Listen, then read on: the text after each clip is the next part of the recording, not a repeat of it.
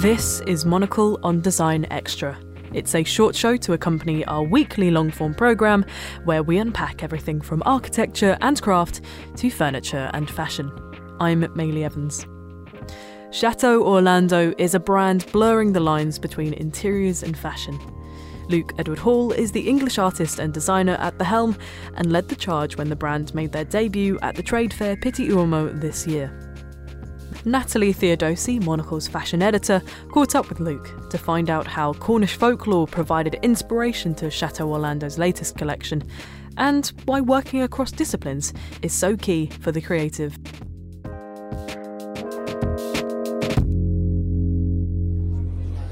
The idea was to create a brand that would break down some boundaries between fashion and interiors. I studied fashion at university, done a lot of different things. I have quite a few collaborations with fashion brands, but also interior brands. And we focused on knitwear, but we are incorporating now trousers, some shirts, some outerwear which will develop, and it's also homeware as well. I don't actually like the word lifestyle. I love clothes, but I also love interiors, and I love gardening, and I love cooking, and I love travel and books, and I think it's about bringing all of these things together. It's about an approach to life. The way I treat my interiors is the same way as I treat clothing in a way. It's about mixing old things with new things, colour, pattern, a kind of sense of playfulness, a bit of wit. It's the same approach, really. It makes total sense for me to kind of work on clothing, but also homeware, and for them to sit next to each other. You mentioned you're working with a company in Milan, and obviously now you're showing at Pitti. How does now being in Florence has inspired you?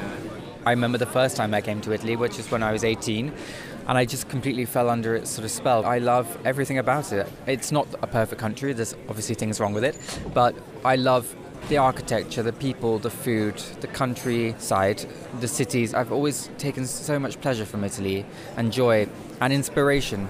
And I've been really lucky over the past few years to work with some really amazing Italian companies.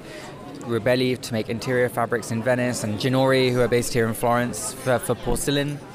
And now I'm working with Chateau Orlando. The company is based in Milan. I feel just a real magic when I come here.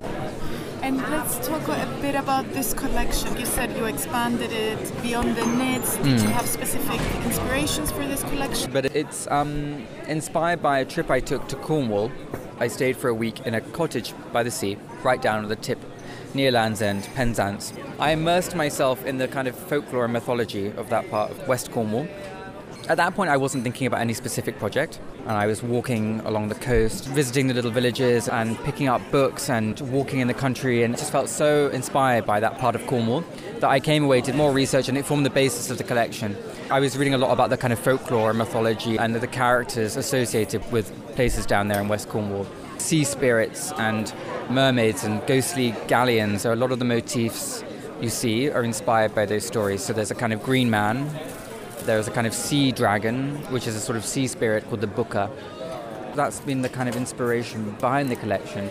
And it's also a continuation of what we've been building on so far. It's about colour, pattern and print, but we're now adding in other things as well. So some trousers, some shirts, pieces of outerwear. All of the designs are based on my drawings, and then we turn those into knit patterns or print or embroidery. We've done a lot of embroidery for the first time. Hand embroidery on jumpers and then also embroidery on shirts. A lot of what we're trying to do is about storytelling.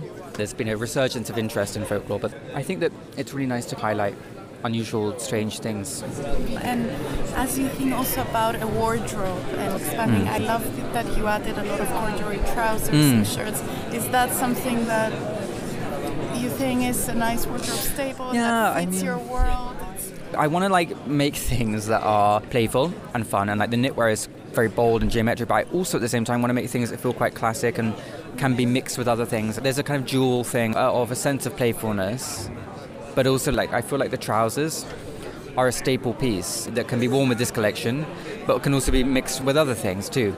And also all of the pieces are inspired by pieces in my wardrobe, so vintage pieces. The trousers are inspired by a pair of trousers I have, classic fit, but then with a slight flair. So they still have this kind of fun edge to them. And the shirt as well, for example, is taken from a shirt I have in my wardrobe. The collar is an exact kind of copy of that.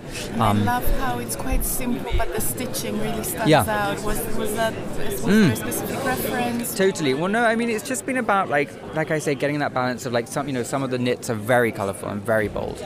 Seeing that with a simpler pair of trousers or a simpler shirt, but still everything has a detail or something to make it special and unique. So the shirts have the amazing blanket stitch on. They are classic pieces that can be worn over and over again and are a wardrobe kind of staple, but have this special detail that makes them Chateau Lando. Luke Edward Hall there in conversation with Monocle's fashion editor Natalie Theodosi. That's all for this week. If you're eager for more design stories, then listen to our full-length programme Monocle on Design, airing on Tuesdays at 8 p.m. London time. Or, if you prefer print, then pick up a copy of Monocle magazine on all good newsstands now. Today's episode was produced by me, Maylie Evans. Thank you for listening.